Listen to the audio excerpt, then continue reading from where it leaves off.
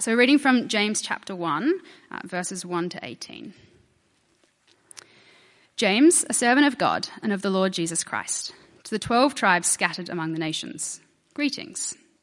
Consider it pure joy, my brothers and sisters, whenever you face trials of many kinds, because you know that the testing of your faith produces perseverance. Let perseverance finish its work so that you may be mature and complete, not lacking anything. If any of you lacks wisdom, you should ask God, who gives generously to all without finding fault, and it will be given to you.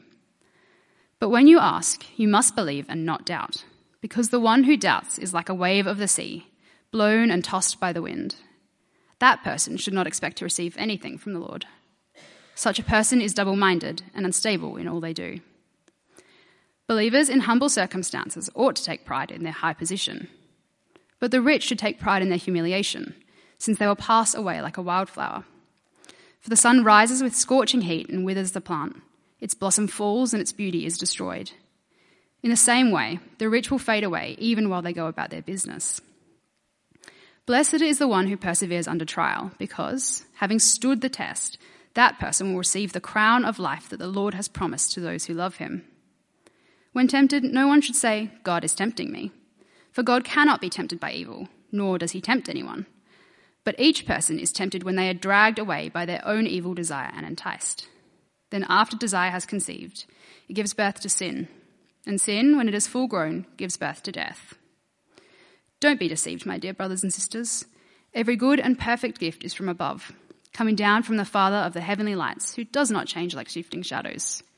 He chose to give us birth through the word of truth, that we might be a kind of first fruits of all he created. Why don't I pray and ask for God's help? Heavenly Father, thank you that your word is truth and that in it that you teach us, you rebuke us, you correct us, you train us in righteousness so that we may be thoroughly equipped for every good work. And so, Father, would you do that to us today as we listen to your word tonight?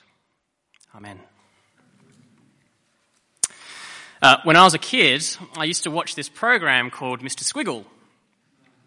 Now, along with Art Attack, Mr. Squiggle was probably the high point of all 90s kids shows. Now, he was this puppet who looked like a bit of a cross between a giraffe and Pinocchio, but he had this pencil for his nose. And in every episode, Mr. Squiggle would draw a picture using his nose, but he would draw his picture upside down. And in each episode, part of the fun was to try and crack the code of all the lines and squiggles before he revealed his picture by turning it the right way round. Now tonight, we're looking at James 1 to 18. It's the first talk in our holiday series, and it's written by the Apostle James, the brother of Jesus, to Christians who are spread all the way around the Roman Empire. And after reading our passage just then, we might feel the same way as watching Mr. Squiggle draw before he turns his picture the right way round. There seems to be lines and squiggles that don't connect. I mean, did James just say to consider trials as pure joy? And what's the deal with verse 6? And why does he talk about temptation? That seems to appear out of nowhere. But all these lines and squiggles actually form a bigger picture of trials designed to turn our perspective the right way round. Because our world sees trials very differently, doesn't it? Life is about the good life, and a good life is one free from trials.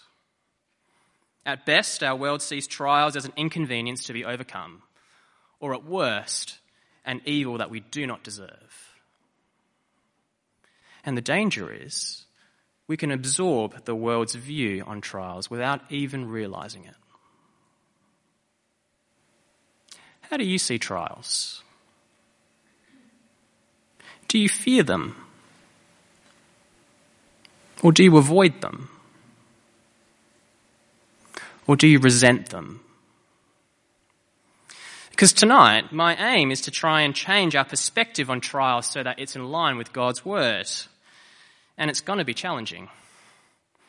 Because what James chapter 1 says about trials collides head on with the world's view on trials. And as we feel this brunt of this head-on collision, my hope and prayer is that our perspectives change so that we see trials in light of eternity as God's good and perfect gift to us. So we're going to look at three truths about trials in James 1 to 18.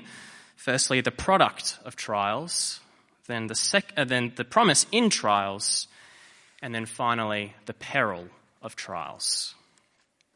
So, firstly, the product of trials. Why does James want us to see trials as pure joy?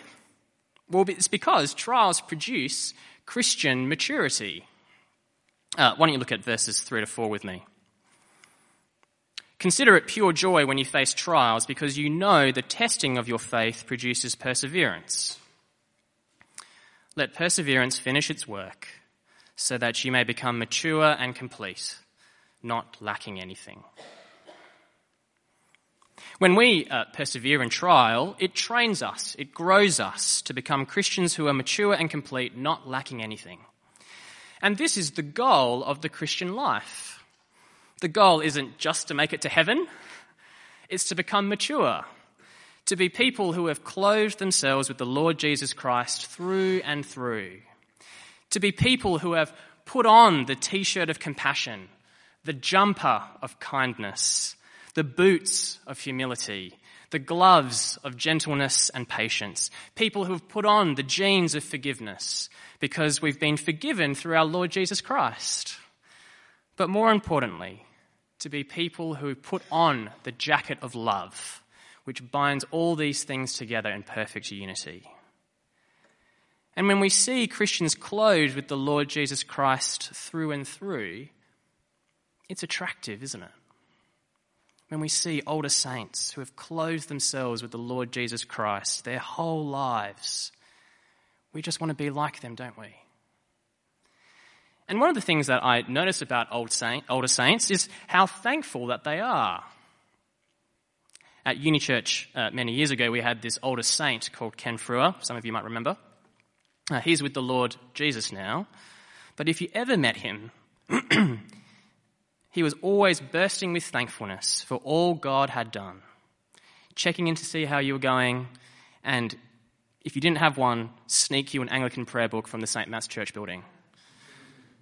Thankfulness is one of the hallmarks of the mature. But to become mature, we need trials. To grow, we need our faith tested. And sometimes we just want to become mature with as little trial as possible. But that's impossible. The Hollywood actor playing the superhero in a Marvel movie must train hard to develop muscle growth. They can't get ripped by just sitting on the couch. They need to go to the gym and they have to work out. It's sweaty work. And in the same way, we need trial to grow in maturity. Growing in maturity is spiritually sweaty work. Trial flexes our faith muscles. It burns off the fat of trusting in ourselves, and it strengthens our reliance on our Heavenly Father. And it makes us dig deeper into God's Word. Truths we might have glanced over in quiet times become living, breathing realities, growing our trust in our Heavenly Father even more. And this is all because trials test our faith. And that's exactly what trials do, don't they? Trials always test our trust in the true and living God. The sudden death of a friend or family member. The unexpected diagnosis of cancer or some other illness. The episode of chronic depression and anxiety. The hurt inflicted by relationships breaking down. The damage caused by someone else's evil. All these trials, they flip our world upside down, bringing us into a period of uncertainty. And unlike planning to go to the gym, you can't plan for trial. You can't schedule it into your diary, because trials by nature are unexpected. They're caused by factors outside our control. Only God knows when he will lead us into trial. And when trials come, they suck us into a vortex of emotions, thoughts and feelings. We ride the roller coaster of ups and downs, and maybe our mental chatter gets filled with questions like, why is God letting this happen? Does he even care? Even, is trusting God worth it? And maybe that's you. Maybe you're here tonight in a moment of trial thinking and feeling these things. And that's okay. What James says is to consider trials as pure joy. He's not discounting the difficulty and pain in trials. No, he's asking us to consider, to think about trials in a certain way, of seeing the overall purpose in trial, which is to make us mature, to move from being spiritual babies to spiritual adults, to get us ready for eternity where we'll be like Jesus, mature and complete, not lacking anything. And this is such a great comfort because it means our trials are not for nothing. In fact, trials are kind of God's tick of approval because he's saying, you're ready to take this on because I can grow you to trust me even more. And friends, in trial, we can cry out to God. After all, he's the one who decides when to give us our circumstances. And so this means that we can cry out to him even when it's hard. And we see this all the way through the scriptures, especially in the Psalms. When we're in trial, we can resonate with David as he cries out to God in Psalm 22, my God, why have you forsaken me? We can resonate with Asaph when he cries out to God in Psalm 77, will the Lord reject forever? Will he never show his favour again? C.H. Spurgeon, the great Puritan preacher, said that he learned to kiss the wave which threw him upon the rock of ages. And friends, in trial, we can do that too. We can cry out to God for help in prayer. As we read his word, we too can learn to kiss the wave which throws us on God, the rock of ages. But I imagine for many of us, we're at a stage of life where we haven't been touched by trial. Life is pretty good. We're still at school or at uni. We're in relative peak health and energy. We don't have too much responsibility. And so in this time of stability, get your perceptions right about trials. Get it the right way round. And see trials as essential in producing maturity. And it's like a vaccine, inoculate yourselves with the truth that trials mature us. Because sooner or later, trials will absolutely come. 2 Timothy 3:12 says that everyone who lives a godly life in Christ Jesus will be persecuted. And that's God's promise for his people that trials are guaranteed. And when we've calibrated our perception of trials according to God's word, and when we hit trials, we'll be thankful to God because we know that he will use it no matter how hard and awful the trial is to grow us to be like his Son, the Lord Jesus Christ. In fact, we could even pray the crazy prayer of asking God to give us trials. Would you dare pray that prayer? Because trials produce Christian maturity. But trials are uncertain times, which brings us to a second truth. The promise in trials is wisdom. Have a look at verse 5 with me. And if any of you lacks wisdom, you should ask God, who gives generously to all without finding fault, and it will be given to you. In trials, God doesn't leave us in the dark. God promises to give us wisdom when we ask for him, when we ask him. Now, the wisdom promised here isn't life hacks or cleverness.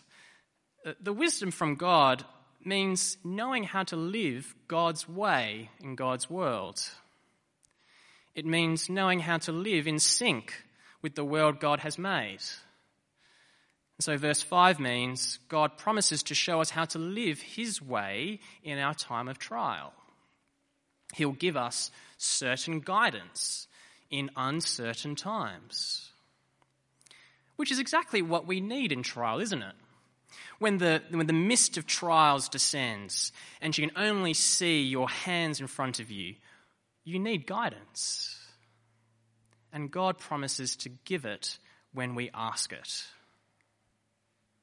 But there's the conundrum of verse 6. It's a worrying condition, isn't it? Because it says God will only give wisdom if you believe and not doubt. But which Christian hasn't experienced doubt in some point in time? I know I have. So does verse 6 mean then, if I'm not fully confident that I'll receive wisdom when I ask God for wisdom, then he won't give me anything? I won't receive anything at all? No, that's not what verse 6 is saying. Verse 6 doesn't mean I have to work myself up into an absolute state of belief in order to receive wisdom. Because in the scriptures, doubting means more than just questioning whether something is true. Doubting means failing to entrust yourself to God. It's when your loyalties are split between the ways of the world and the ways of God. You see, doubting is when I'm betting both ways.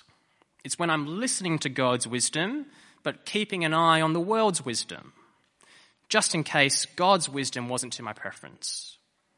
I don't really believe God's way is always the best way, and so I'll try and get the best of both worlds. It's kind of like clicking interested on Facebook. You know, you don't really trust the event to be that good if you click interested on Facebook. You're kind of hedging your bets. And the doubter is double-minded in verse 8, or literally split-souled.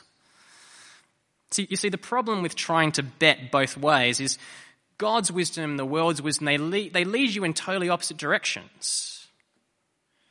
That's why the one who doubts is unstable. Because they've built on two foundations. Some on the rock of God, the rest on sinking sand. And God isn't mocked. If I'm doubting, betting both ways, then God won't give me wisdom. Because chances are, I wouldn't follow his wisdom anyway. But for those who genuinely entrust themselves to God, God gives us wisdom when we ask him for it.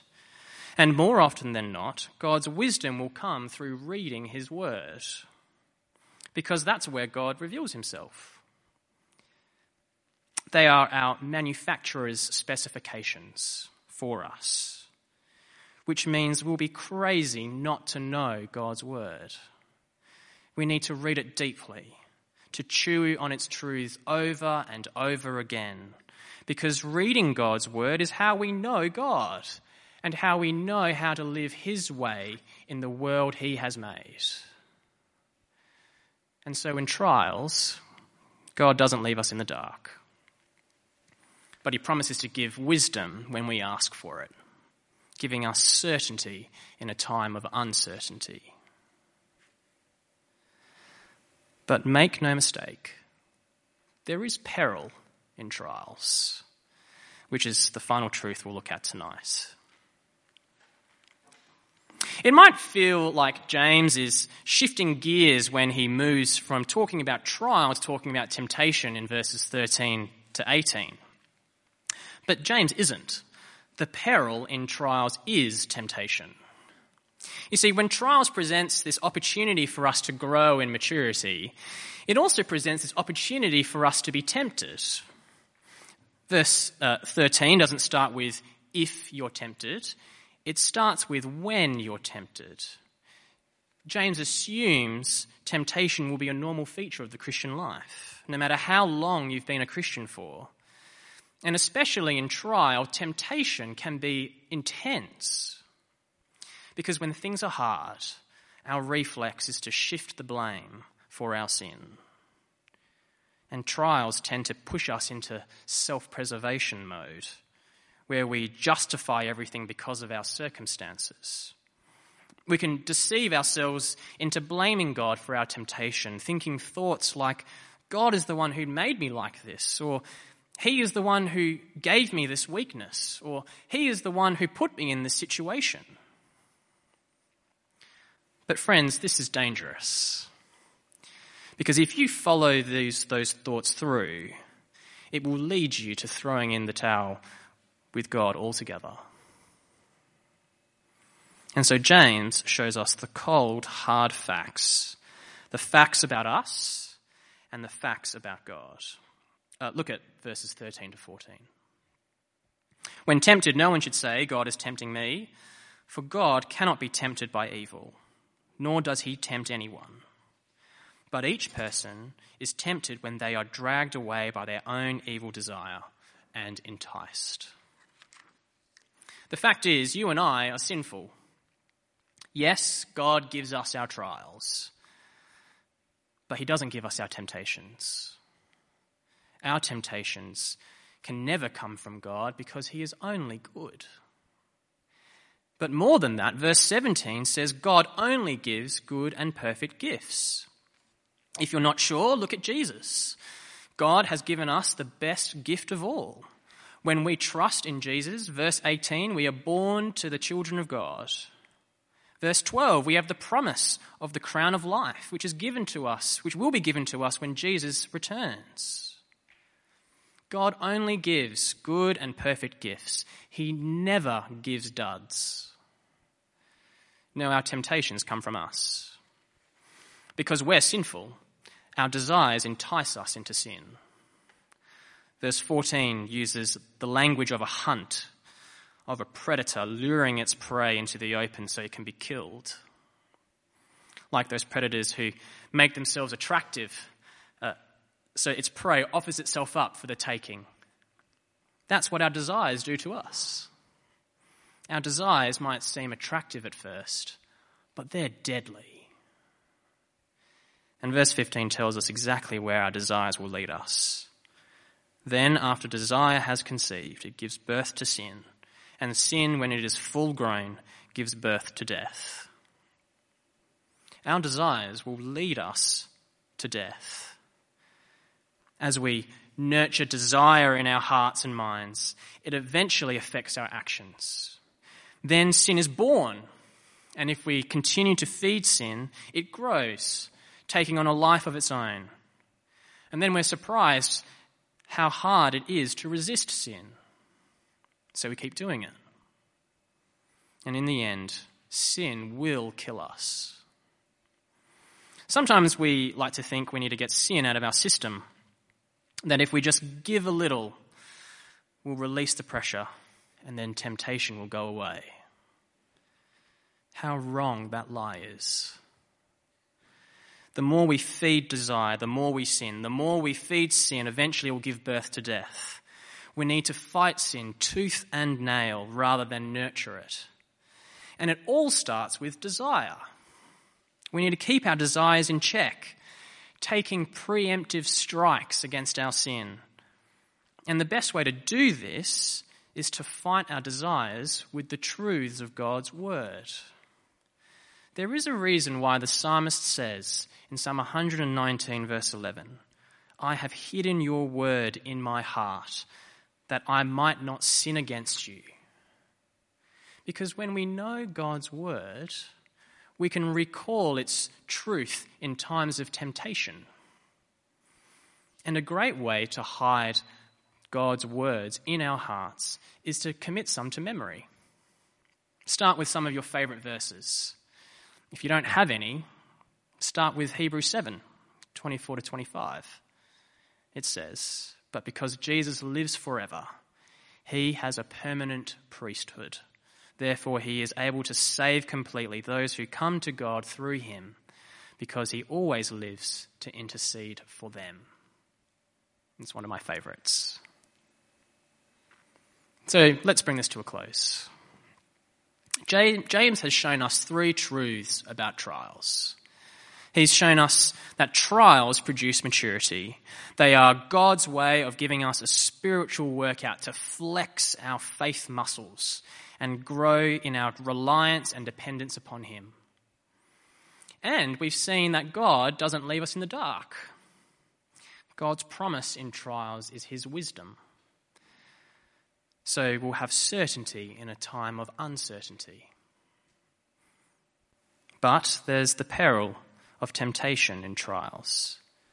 And so we need to take preemptive strikes against sin, keeping our desires in check by fighting them with the truths of God's word. But how do these truths work together? Let me finish by telling you the story of an older saint, Bronwyn. Bronwyn was suddenly diagnosed with pancreatic cancer in December of 2009. She was a busy mother with a husband and 4 kids. Her cancer was widespread, and so she was given 3 to 6 months to live. However, God, in his kindness, extended her life for another 2.5 years. In June 2012, a few months before she died, Bronwyn wrote an open letter which was published online. I'm going to read some excerpts from her letter because it's clear she had her perspective on trials the right way round. She saw trials as producing maturity. She held onto the promise of wisdom in uncertain times. She saw trials as God's good and perfect gift for his people. And ultimately, she saw trials in light of eternity. Here's what she says. "I thank God for the gift of cancer. I don't like being in pain, and I don't like having terminal pancreatic cancer. I would like to grow old with my husband and see my kids grow up. But God appears to have a better plan. I know that he is faithful. His plans are the best and do not revolve around me. Acts 13:36 says, "For when David had served God's purpose in his own generation, he fell asleep. When God has done what he wants through me, I will die in his perfect timing." Why has God given me cancer? Maybe it is to make me repent of my wrongs and turn to Jesus. It has certainly done this. Maybe it's to make me talk more to my friends and family about Jesus. It has certainly done this. Maybe it is for reasons way beyond my understanding. It is certainly at least this. All I know is that God has given me this gift of cancer to use for his glory. We pray daily for the cancer to miraculously go away. But if God chooses to say no, we can trust him nonetheless. It is still hard to really grasp that I'm only here for a very little while. But, as the Bible teaches, all men are like grass, and all their glory is like the flowers of the fields. The grass withers, and the flowers fall, but the word of the Lord stands forever. 1 Peter 1:24. As the cancer keeps spreading through my body, I'm very aware that Jesus is my Lord and Saviour in whom I can depend, and that all other ground is sinking sand. I am so grateful to God for everything. I'm thankful for who God is, his majesty, his splendour, and his promises. I'm thankful for my family, friends, and life. I'm so thankful to God for the resurrection of Jesus, which means I will have victory over death and don't need to fear pain or the dying process. It is such a comfort to read. Death has been swallowed up in victory. Where, O death, is your sting? Where, O death, is your victory?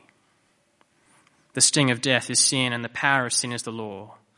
But thanks be to God, he gives us the victory through our Lord Jesus Christ. 1 Corinthians 15, 55 to 57. She goes on. Another challenge is not knowing. It is impossible to plan. Last year I had 5 hospital admissions. I have no idea what condition I'll be in 6 weeks, let alone whether I will even be alive. However, I am just so thankful for God's guidance in the Bible. The Bible is so clear about what God wants me to do now, even as I get sicker. Be joyful always. Pray continuously. Give thanks in all circumstances, for this is God's will for you in Christ Jesus. 1 Thessalonians 5:16. God is so clear. This is what God wants me to do now, to thank him. And so I thank God for this gift of cancer, because he is good and he is using it for his purposes. The plans of the Lord are perfect, even if I don't know the reasons for everything.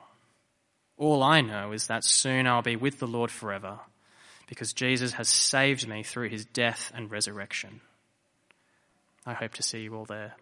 Bronwyn. Bronwyn saw trial the right way round, didn't she? She saw trials as God's way of making her mature and complete, of making her someone beautifully clothed with the Lord Jesus Christ through and through. Why don't I pray?